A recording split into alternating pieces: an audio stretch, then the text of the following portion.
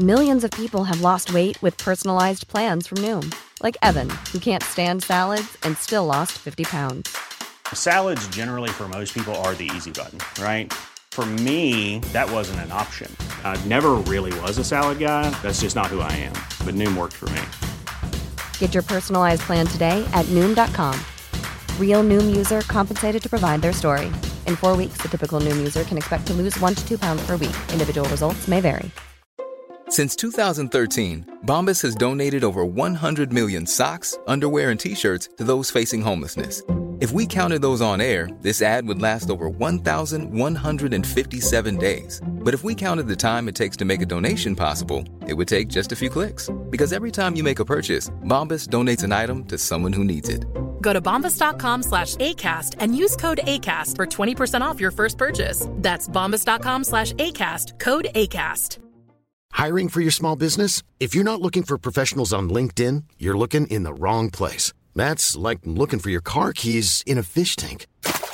LinkedIn helps you hire professionals you can't find anywhere else, even those who aren't actively searching for a new job but might be open to the perfect role. In a given month, over 70% of LinkedIn users don't even visit other leading job sites. So start looking in the right place. With LinkedIn, you can hire professionals like a professional. Post your free job on linkedin.com/people today.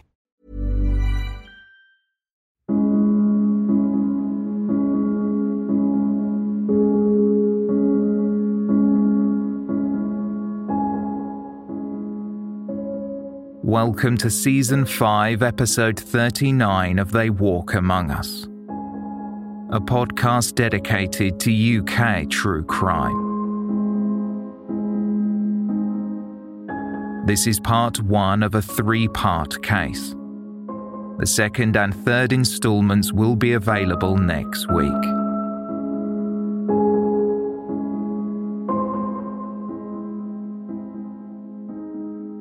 This episode contains distressing themes, explicit language, and descriptions of violence. This podcast is intended for a mature audience. Listener caution is advised.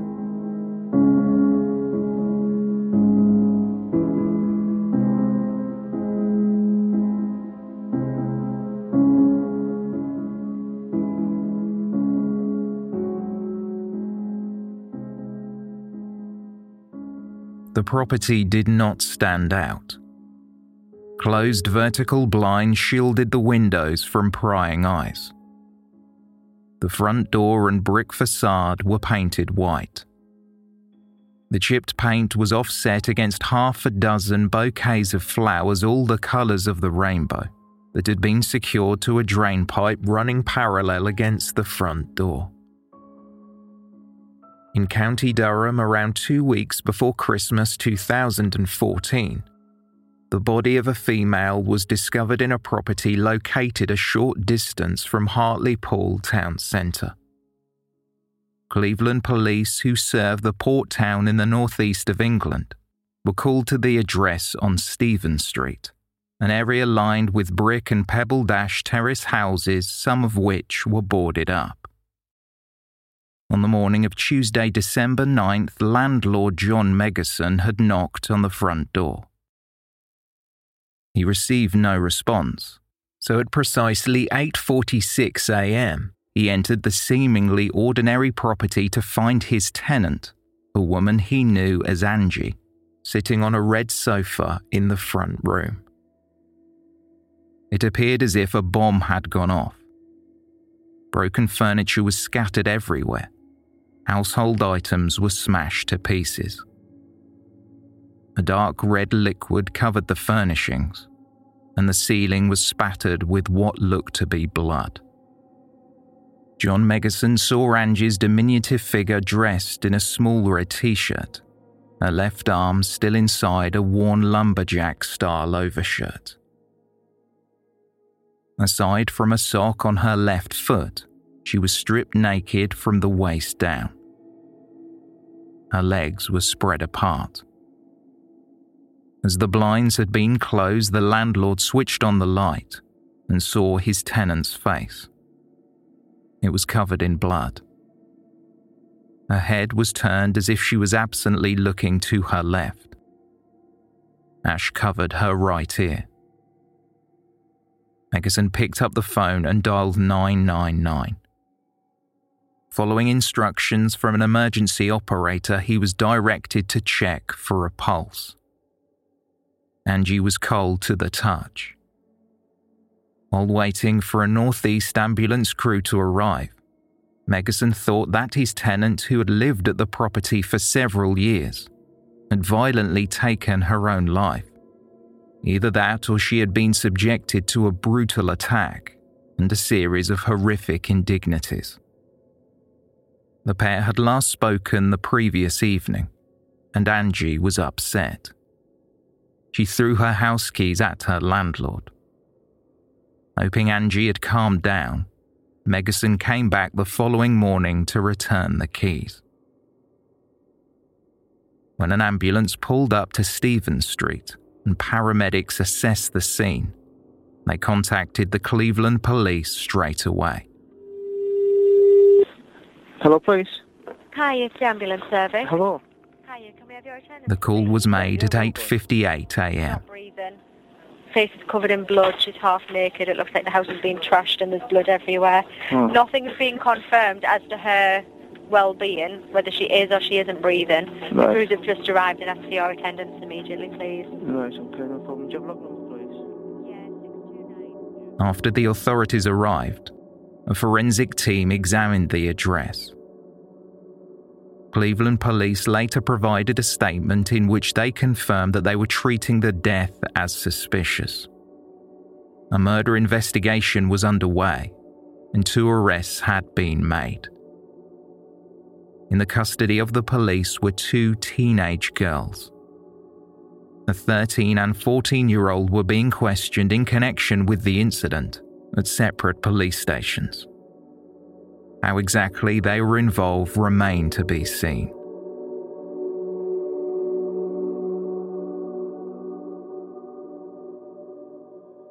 The police had yet to make a formal identification. However, it was reported in several local newspapers that the woman was believed to be Angela Marjorie Wrightson. The 39-year-old was well known in the area.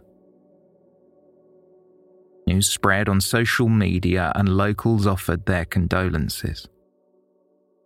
Posting on Facebook, Angela's neighbours described her as kind, lovely, but vulnerable. A photograph was published by local and national media. Angela appeared older than her years. She was incredibly underweight. Reports would later confirm that she was 5 feet 4 inches tall and weighed just 6.5 stone. Angela was generous. She gave sweets and chocolates to the local children and enjoyed feeding her neighbour's dog. She was fond of any animal that crossed her path. She often invited people into her home, taking great pleasure in entertaining them. Angela was frequently seen buying cleaning products. She was house-proud. However, sadly, despite her generosity, Angela Wrightson had her demons. She was struggling with alcohol dependence and appeared to be a very different person when she drank. 7 months earlier, she had appeared before Hartlepool Magistrate Court. When she was highly inebriated, Angela made several nuisance phone calls to the emergency services, falsely claiming she had a broken jaw. Although admitting a charge of sending a false telecommunication message, she claimed at the time she needed help. Angela Wrightson was reprimanded by a judge and handed a fine of £35. The cause for some of the repeated phone calls would only become clear days after her death. There were many occasions when Angela was publicly intoxicated, frequently sprawled out in the middle of the street when police arrived. Local school children teased her, and she had acquired the nickname Alco Angie. On the face of it, it appeared that Angela was buying alcohol and cigarettes for teenagers in exchange for more cigarettes and alcohol. It would not be until the full details of her circumstances and the horrific events of December 8th and 9th, 2014 came to light. It was discovered she was often bullied into making purchases, or she just craved company. Most locals believed her to be harmless. Angela had a sweet side and sometimes ordered pizza for her neighbours. They said the thought of killing someone so defenceless was sickening. One couple, Alan and Debbie Dixon, who lived on Stephen Street, offered to cook Angela Christmas dinner that year. The windows to her home had recently been smashed and items stolen from the property. On this occasion, Angela would not buy the local teenagers alcohol, so they decided to enact their revenge. In an interview, Alan Dixon spoke with a journalist about how his neighbour often called for his help. Youths frequently befriended Angela when she was drunk and asked her to buy them alcohol. Groups of the youngsters would enter her home and use it as a place to drink, but often refused to leave. Angela called Dixon on several occasions in tears, and he would come round to the address with his guard dog to empty the property. Published in the Telegraph newspaper, Dixon spoke about what happened. On this one occasion, they stole her keys and locked her out of her house. I had to break in with a sledgehammer because she was stuck outside. At the time, Dixon made mention of the two girls who had been arrested. He knew the pair. They had attended Angela's home in the past. They're only young, but they both drink, and when I challenge them, they insist they're old enough. But I know they're only 13 and 14, Dixon said. The thought that two young lasses of that age could be involved in something so horrific is really shocking and makes you despair. Angela's neighbour said she was preyed upon because she was too kind-hearted.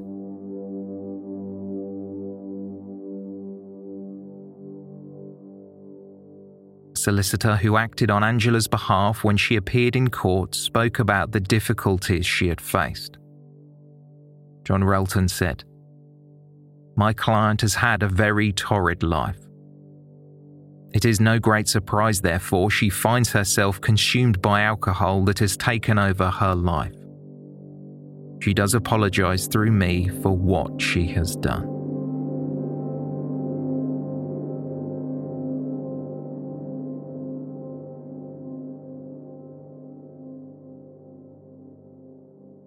Angela Wrightson's mother would later provide a statement in which she remarked it was no secret that Angela had faced difficulties in her life. Maureen Wrightson said the news of her daughter's death was desperately sad for the whole family. She thanked all of the well-wishers who had reached out either in person or through social media. Journalists and the public wished to learn more about Angela Wrightson's life. How did she end up in this position? I mean, everybody knew her. She was a part of the bricks and mortar fixing and fittings. I went round her house a few times and just sat with her, had a drink, had a chat with her. She was, especially in the street where she lived, everybody knew in the street, and everybody sort of like looked out for her because they knew she was vulnerable. During the summer, she was always on the step.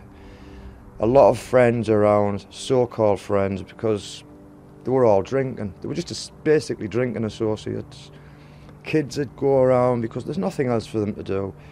She'd go to the shop for them, she'd buy the drink. I'd say people definitely took advantage of her.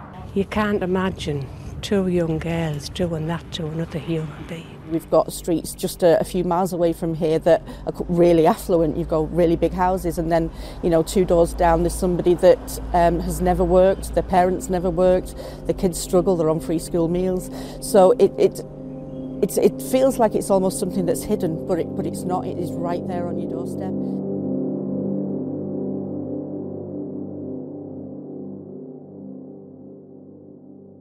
Like her 8 brothers and sisters who she rarely, if ever, spoke to, Angela was raised in the care system. She had served time in prison. Her criminal record references almost 50 convictions. Angela had been served with a drinking banning order and several antisocial behaviour orders. The amount she drank no doubt played some part in the numerous bruises that marked her face.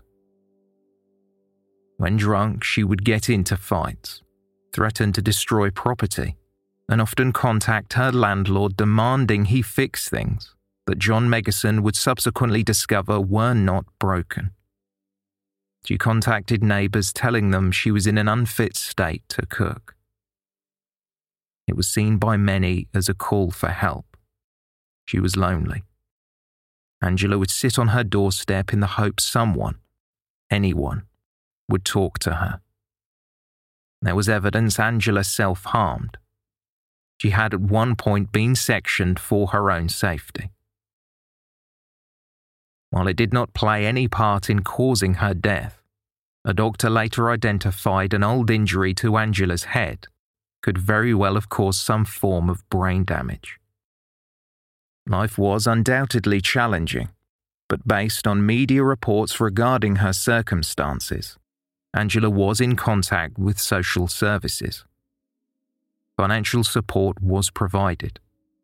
Payments for her rent were paid directly to her landlord, and a social worker occasionally visited to provide guidance, so Angela was buying the essentials rather than more alcohol. After she had been released from prison for the final time in 2011, she moved to Hartlepool. Leaving her hometown of Darlington behind, Angela found happiness with a partner, Billy. He was described by a friend as the one man who really mattered to her. It was said to be the happiest period of Angela's life. Sadly, when Billy died of alcohol-related complications, it was soon after this that her home became a location where youths began to congregate. She was someone who was easy to take advantage of. Angela's alcohol intake increased drastically. The only moments where she stemmed the tide of addiction was through the solace she found when looking after her neighbours' animals, or through random acts of kindness, treating the children of Stephen Street by popping a chocolate bar through their letterbox. Despite the efforts of social workers and the staff at several detox facilities, who worked to get her sober in both 2012 and 2013, Angela's demons got the better of her.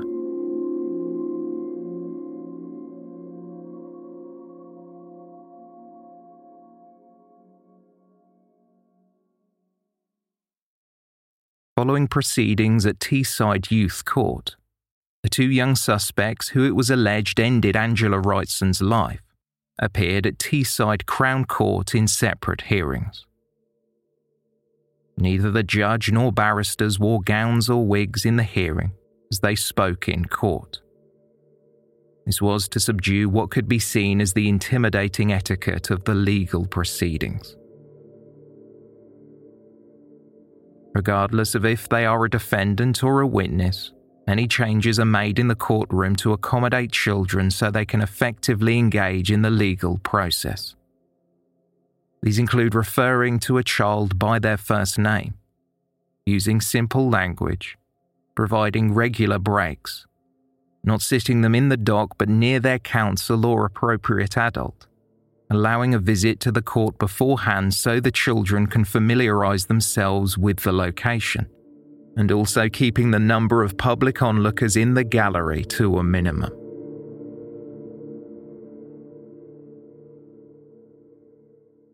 Both of the suspects looked pale when they were brought before the court.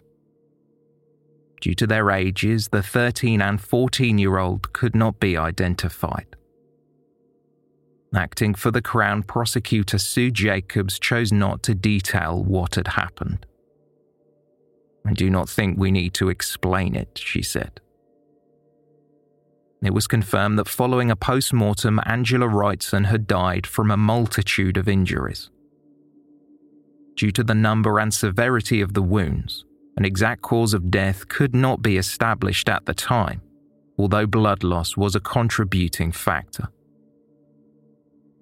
The older of the two accused was inconsolable, wiping away the tears which stained the hooded tracksuit top she was wearing. As she was led away, she looked desperately into the public gallery.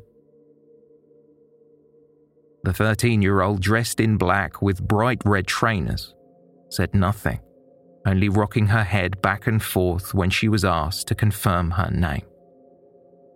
Handcuffs bound her wrists, and she was being watched by 2 guards of the court. There was no argument when it was proposed that both of the girls be kept in youth detention accommodation. The Judge Recorder of Middlesbrough, Simon Bornarton QC, said there was little option to do much else when he informed their parents and guardians of what would happen next.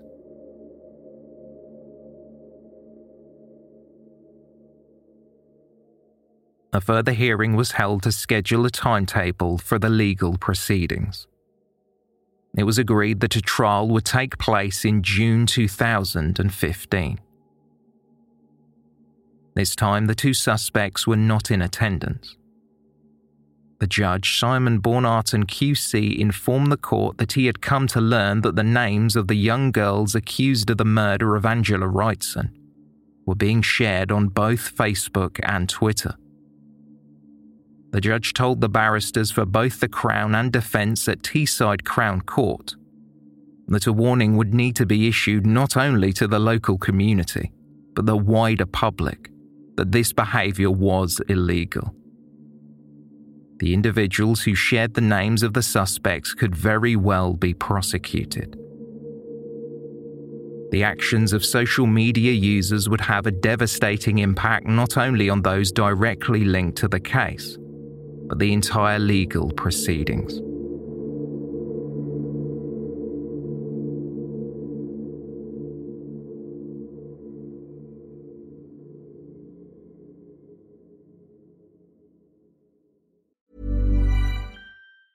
Life is full of awesome what-ifs, and some not so much, like unexpected medical costs. That's why United Healthcare provides Health Protector Guard fixed indemnity insurance plans to supplement your primary plan and help manage out-of-pocket costs. Learn more at UH1.com. Many of us have those stubborn pounds that seem impossible to lose, no matter how good we eat or how hard we work out. My solution is PlushCare. PlushCare is a leading telehealth provider with doctors who are there for you day and night to partner with you in your weight loss journey. They can prescribe FDA-approved weight loss medications like Wegovy and Zepbound for those who qualify. Plus, they accept most insurance plans. To get started, visit plushcare.com/weightloss. That's plushcare.com/weightloss. Burrow is a furniture company known for timeless design and thoughtful construction and free shipping, and that extends to their outdoor collection. Their outdoor furniture is built to withstand the elements, featuring rust-proof stainless steel hardware, weather-ready teak, and quick-dry foam cushions. For Memorial Day, get 15% off your Burrow purchase at burrow.com/acast, and up to 25% off outdoor. That's up to 25% off outdoor furniture at burrow.com/acast. This episode of They Walk Among Us is brought to you in association with Scent Air. Ever entered a seemingly perfect space only to feel like something was missing? That's where Scent Air comes in. With over 3 decades of experience, Scent Air leads the scent marketing industry, scenting resorts, retail outlets, event spaces and more, partnering with major brands like Westin Hotels and Snap Fitness. Chances are you've already encountered their fragrances firsthand, and now Scent Air is offering you a luxury fragrance experience in the comfort of your home. Visit scentair.com to explore their online store and infuse your spaces with unforgettable scents. Scent Air diffusers are sleek and fill your space with vivid fragrance for up to 300 hours. And the Scent Air app lets you schedule your fragrance and control your intensity right from your phone. What's more, all of Scent Air's more than 60 fragrances are phthalate-free, cruelty-free, safe for families and EcoVadis certified sustainable. Differentiate your space with Scent. Try luxury home fragrance trusted by the pros by going to scentair.com and using promo code AMONGUS for an extra 25% off your first order. That's promo code AMONGUS for an extra 25% off your first order at scentair.com. The opening remarks of prosecutor Nicholas Campbell QC described the sheer horrors of what happened on Stephen Street in Hartlepool.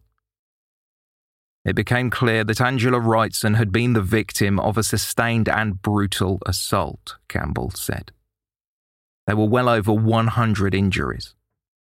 The evidence at the scene of the crime showed she had been struck in 12 separate locations within that room.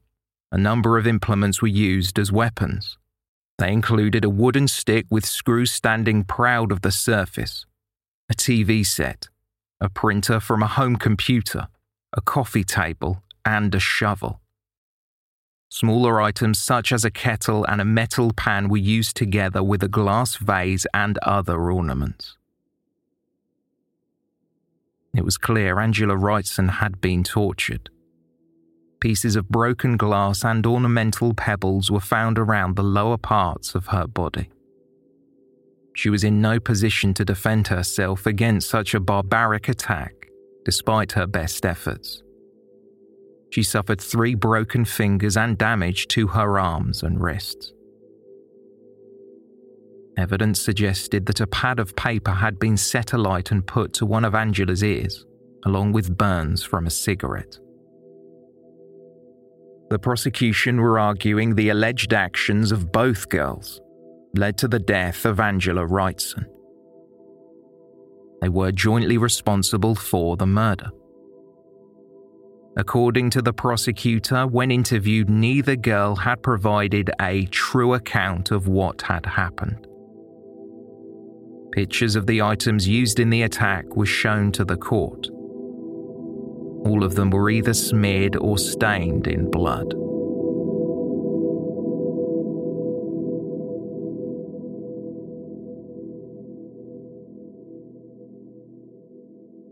Detailing Angela Wrightson's wounds, Home Office pathologist Dr. Mark Egan informed the court of his findings when he carried out the post-mortem. He described how Angela was undernourished for a woman of her petite size.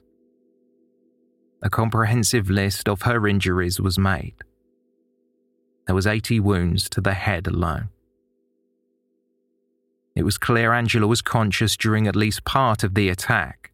She had wounds consistent with someone defending themselves. She also had bruising which suggested she had been restrained with a great deal of force. Dr. Egan was of the opinion that the attack was not quick, as the injuries were so numerous it would take a considerable amount of time to inflict them.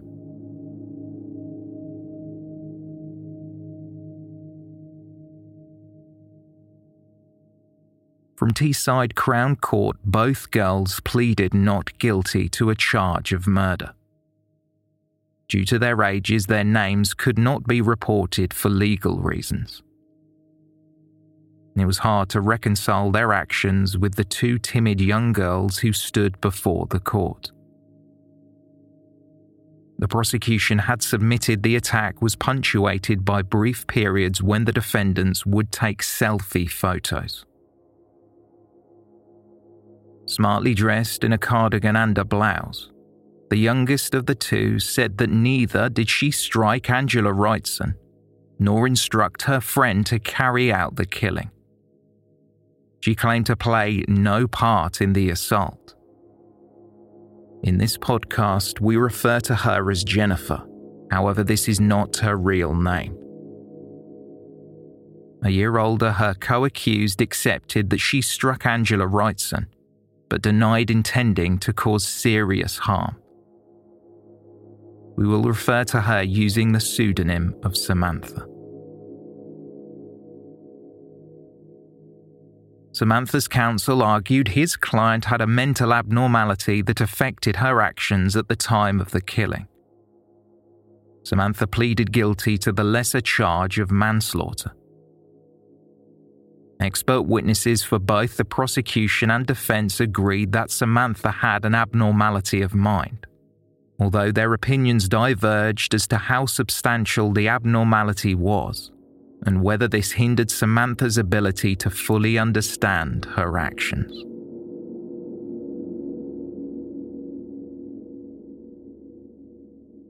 The court would hear that the two suspects had become nearly inseparable in the lead-up to the killing.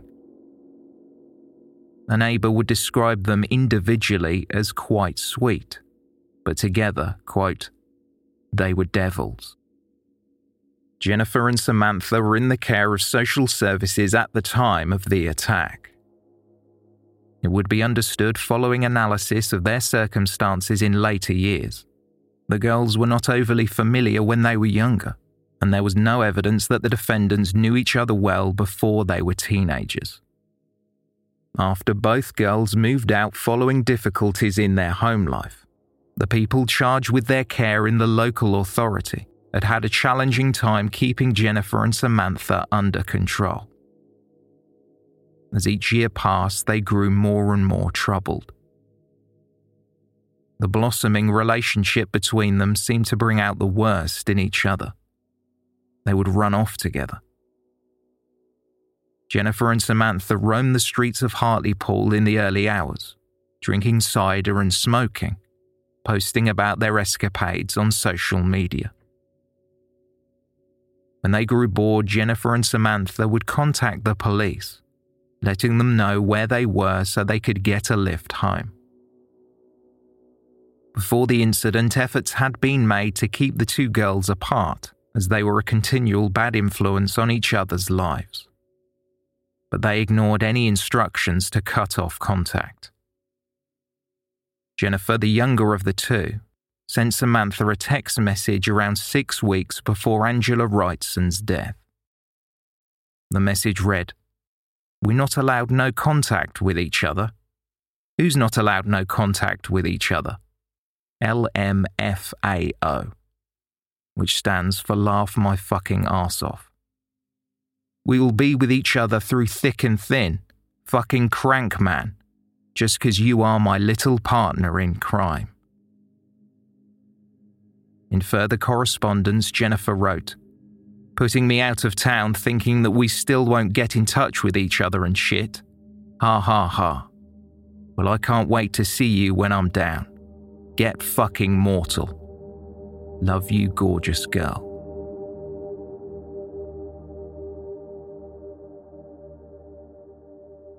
Samantha had a difficult relationship with her mother, and she was living under the care of the local authority. The pair had met earlier on December 8th, the day it was believed that Angela Wrightson was murdered. They began to argue, and it was claimed that Samantha was allegedly told by her mother to go and kill herself. Samantha became distraught and had to be removed from the property by an older sibling. Jennifer was living with her foster parents. The day Angela Wrightson's body was found, December 9th, it seemed that Jennifer was only too happy to talk about what had happened. When she spoke to a friend, she said that Angela begged for her life. She was terrified. That night, they had entered Angela's home uninvited through the unlocked front door. Jennifer claimed that after a few hours of revelry, Angela became violent. In her version of the events, Jennifer said that Angela had threatened her and Samantha with a knife. Jennifer told her friend that she was not involved, only watching from the sidelines. The 13-year-old was using her mobile phone frequently, and through Facebook she sent numerous messages. She even made a phone call through Facebook, and one of Jennifer's friends could hear her laughing along with Samantha. They both sounded drunk. This was approximately 10:40 p.m. Police interviewed Jennifer's friend, and the witness offered a statement in which she described what she heard. On the other end of the line, Jennifer's friend perceived noises in the background to be that of fighting. Jennifer could be heard shouting, "Go on, Samantha. Smash her head in. Bray her. Fucking kill her." Jennifer's friends later said that the suspects disliked Angela Wrightson, although the reason why was not ultimately clear.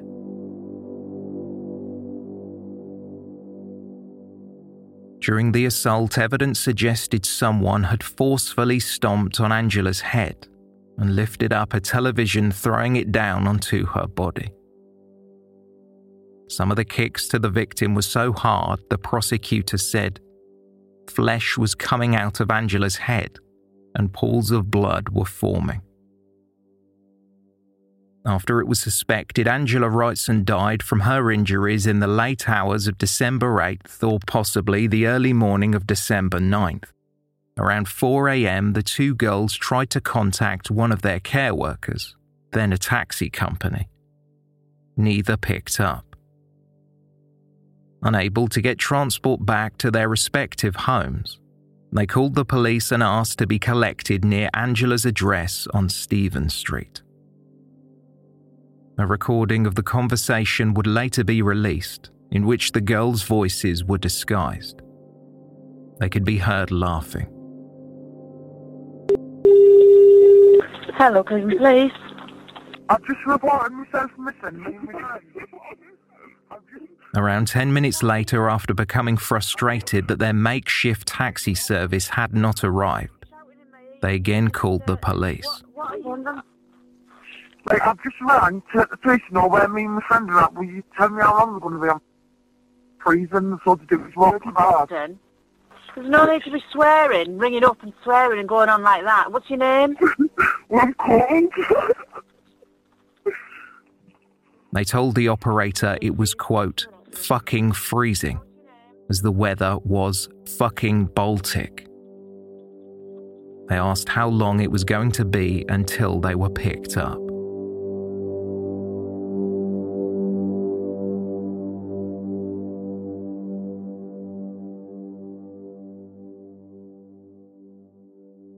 In the pitch black of night at 4:29 a.m, the officers who collected Jennifer and Samantha did not notice blood on their clothing. They had no reason to check. Officers were unaware of what had happened at the address. When in the back of the police car, Jennifer and Samantha seemed in high spirits and started laughing. They were clearly drunk. It was later understood that 6 litres of cider had been consumed between Jennifer, Samantha and Angela, although no one knows how much each of them drank. The girls were giggling, so much so they were asked by the police officer what was so funny. Jennifer reached for her phone and took a selfie photo in the back of the patrol car, sharing it on Snapchat along with some accompanying text.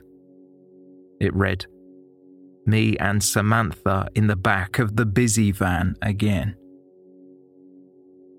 Quickly realizing what was going on after overhearing the girls talking about turning the camera flash on, an officer sitting in the front of the vehicle told them to stop taking photographs. When Jennifer's phone was later examined, experts would find pictures she had taken of the scene. Both girls were seen laughing and drinking cider.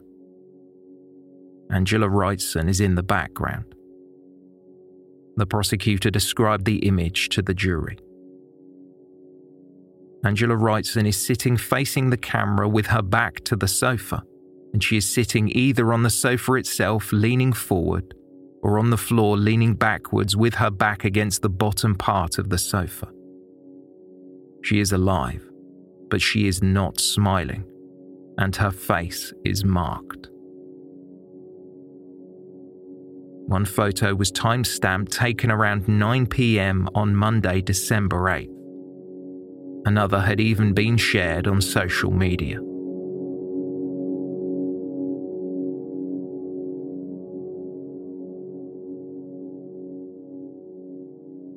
As the prosecution built their case, they tracked the girls' movements.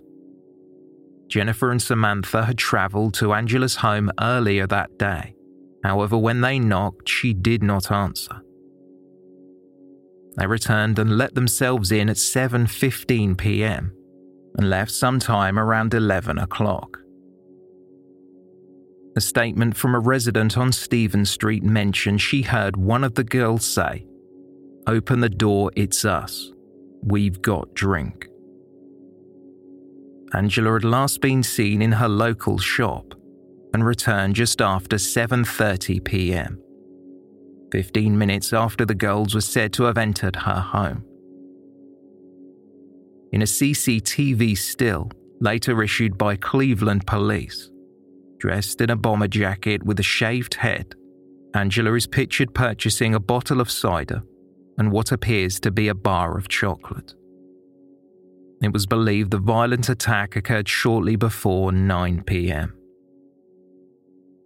After the girls left Angela's home for the first time at 11 p.m, they went to visit a male teenager who lived locally.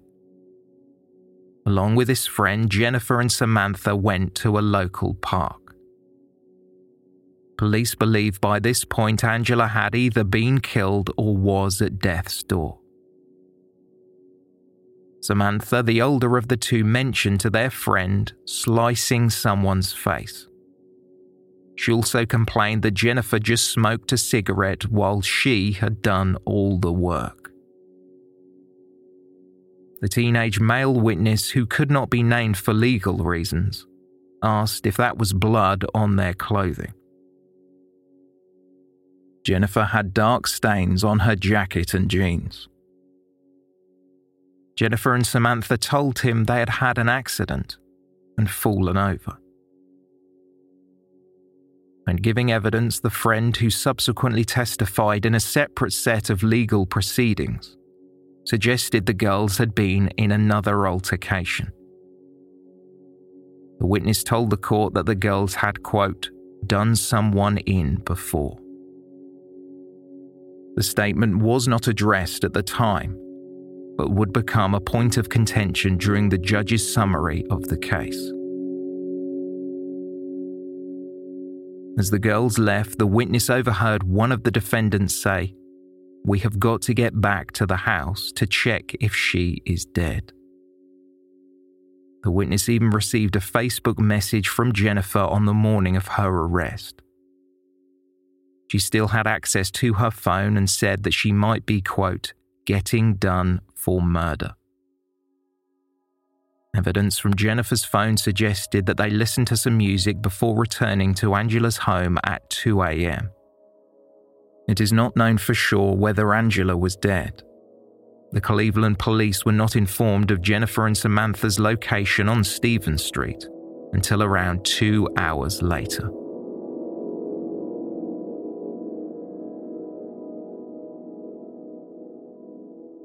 After news of the killing made the headlines on December 9th, Samantha spoke with her support worker, who was unaware of what exactly had happened. While out on a shopping trip, Samantha asked several questions. How do you think it feels to kill somebody? Do you think you feel empty?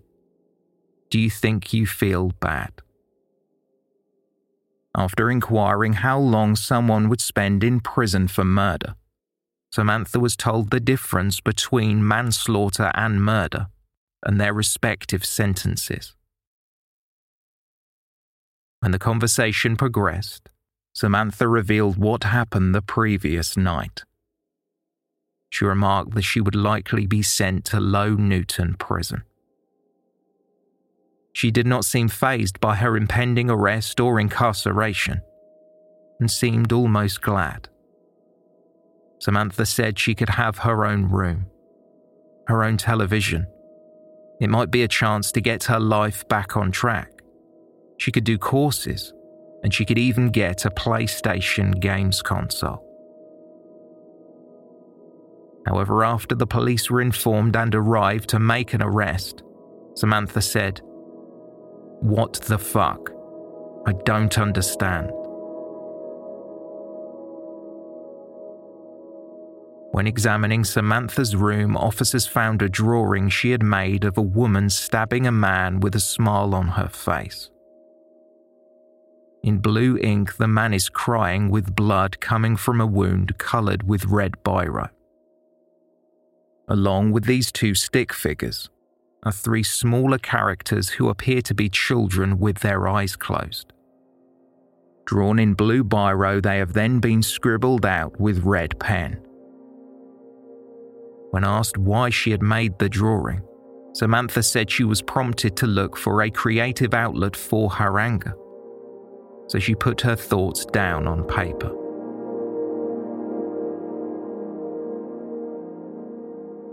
Samantha confessed to being at Angela Wrightson's home. However, in her first interview, she claimed that when she arrived with Jennifer, it appeared, at least to them, that Angela had already been attacked.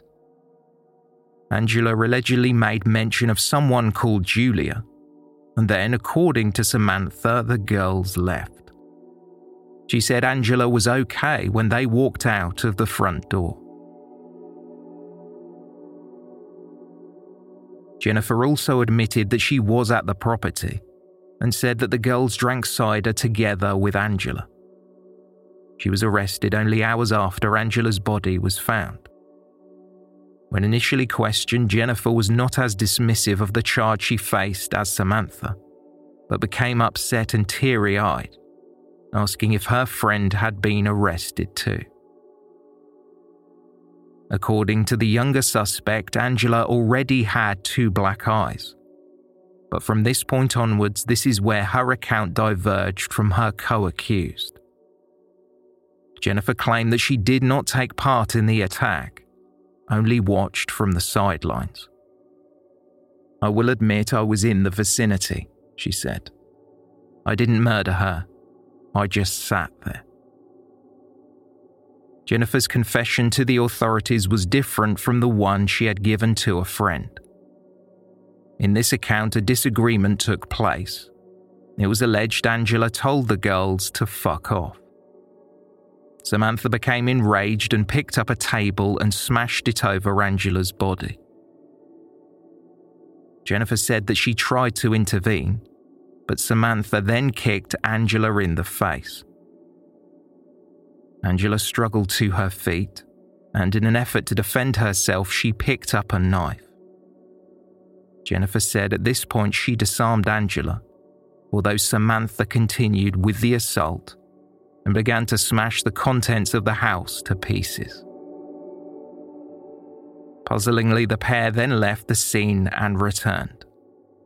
Apparently, Angela was still alive at this point. When the girls walked through the front door, it was claimed they were met with a barrage of abuse. So according to Jennifer, Samantha continued the attack.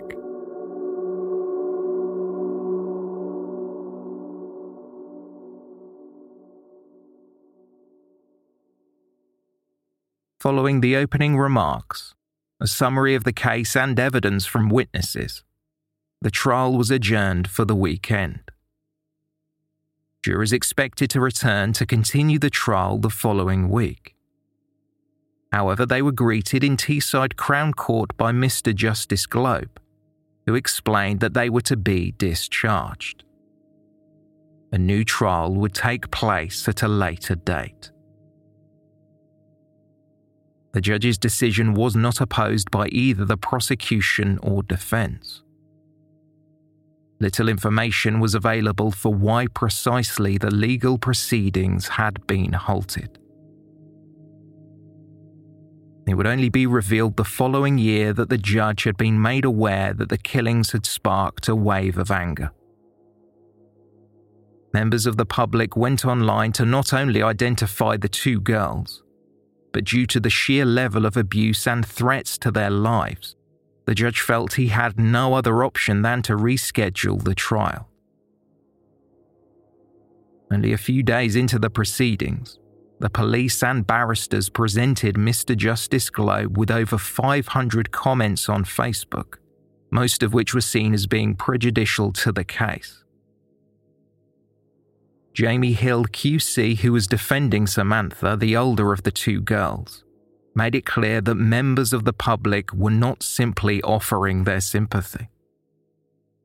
This has generated extremely vitriolic, almost hysterical comment against the defendants, against the trial process, he said. It goes far beyond the normal comment which would be generated in a regular murder trial. Articles from the Hartlepool Mail, the Daily Mirror, the Sunderland Echo, Breaking News Teesside and Sky News had been shared on Facebook. While it was agreed that the reporting on the case was, quote, fair, accurate and reasonable, the problem was the extreme comments to these posts left by members of the public on Facebook. The judge at first ordered every digital media outlet to take down any reference to the case from their websites, which would disable the ability to share information about the killing. Journalists were also ordered to refrain from discussing the legal proceedings on social media. Mr. Justice Globe was of the opinion that the defendants would not have a fair hearing because of a, quote, virtual lynching mob by ill-informed members of the public. In a ruling after the trial was abandoned, the judge said that the digital articles by the media posted on Facebook ascribed significance to numerous comments that would otherwise have had lesser significance if they had been solely within a member of the public's private Facebook page. This meant that no media organisations would be able to mention the legal proceedings until the trial was over.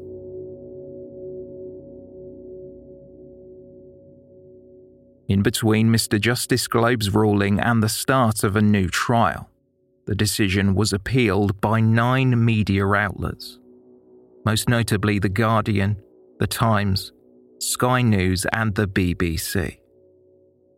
The legal challenge, which argued that not only had the decision affected journalistic freedom but the public's right to know how a trial in open court was progressing, worked its way to the Court of Appeal. An outcome was reached during February 2016, when the appeal was upheld, although all media outlets would have to follow a strict set of guidelines if they were to write about the case. If their websites provided the ability to comment on an article, this function needed to be disabled. They were not allowed to share details about the trial on social media.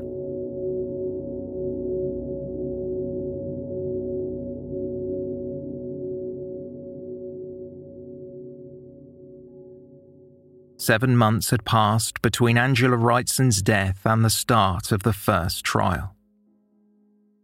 After the original set of jurors were discharged, another 7 months would come and go before a further 12 members of the public formed a jury, this time at Leeds Crown Court.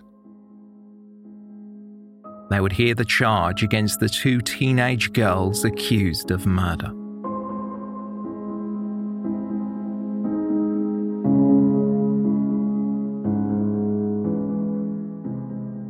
This is the end of episode 39. To hear more on the case of Angela Wrightson, please tune in next week.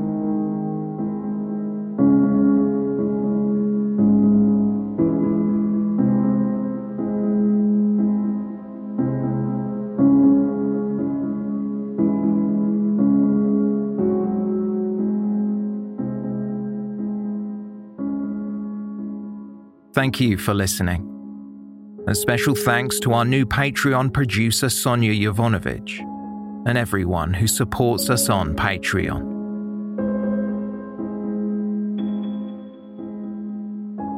For more information on this episode, please see the show notes or visit our website, theywalkamonguspodcast.com.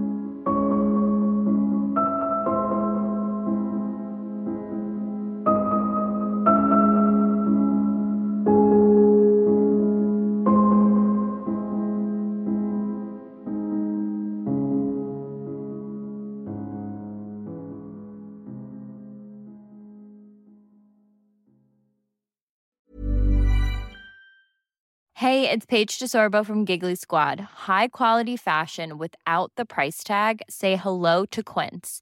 I'm snagging high-end essentials like cozy cashmere sweaters, sleek leather jackets, fine jewelry, and so much more. With Quince being 50 to 80% less than similar brands. And they partner with factories that prioritize safe, ethical, and responsible manufacturing. I love that. Luxury quality within reach. Go to quince.com/style to get free shipping and 365-day returns on your next order. Quince.com/style. Imagine the softest sheets you've ever felt. Now imagine them getting even softer over time. That's what you'll feel with Boll & Branch's organic cotton sheets. In a recent customer survey, 96% replied that Boll & Branch sheets get softer with every wash. Start getting your best night's sleep in these sheets that get softer and softer for years to come. Try their sheets with a 30-night guarantee. Plus, get 15% off your first order at bollandbranch.com. Code BUTTERY. Exclusions apply. See site for details.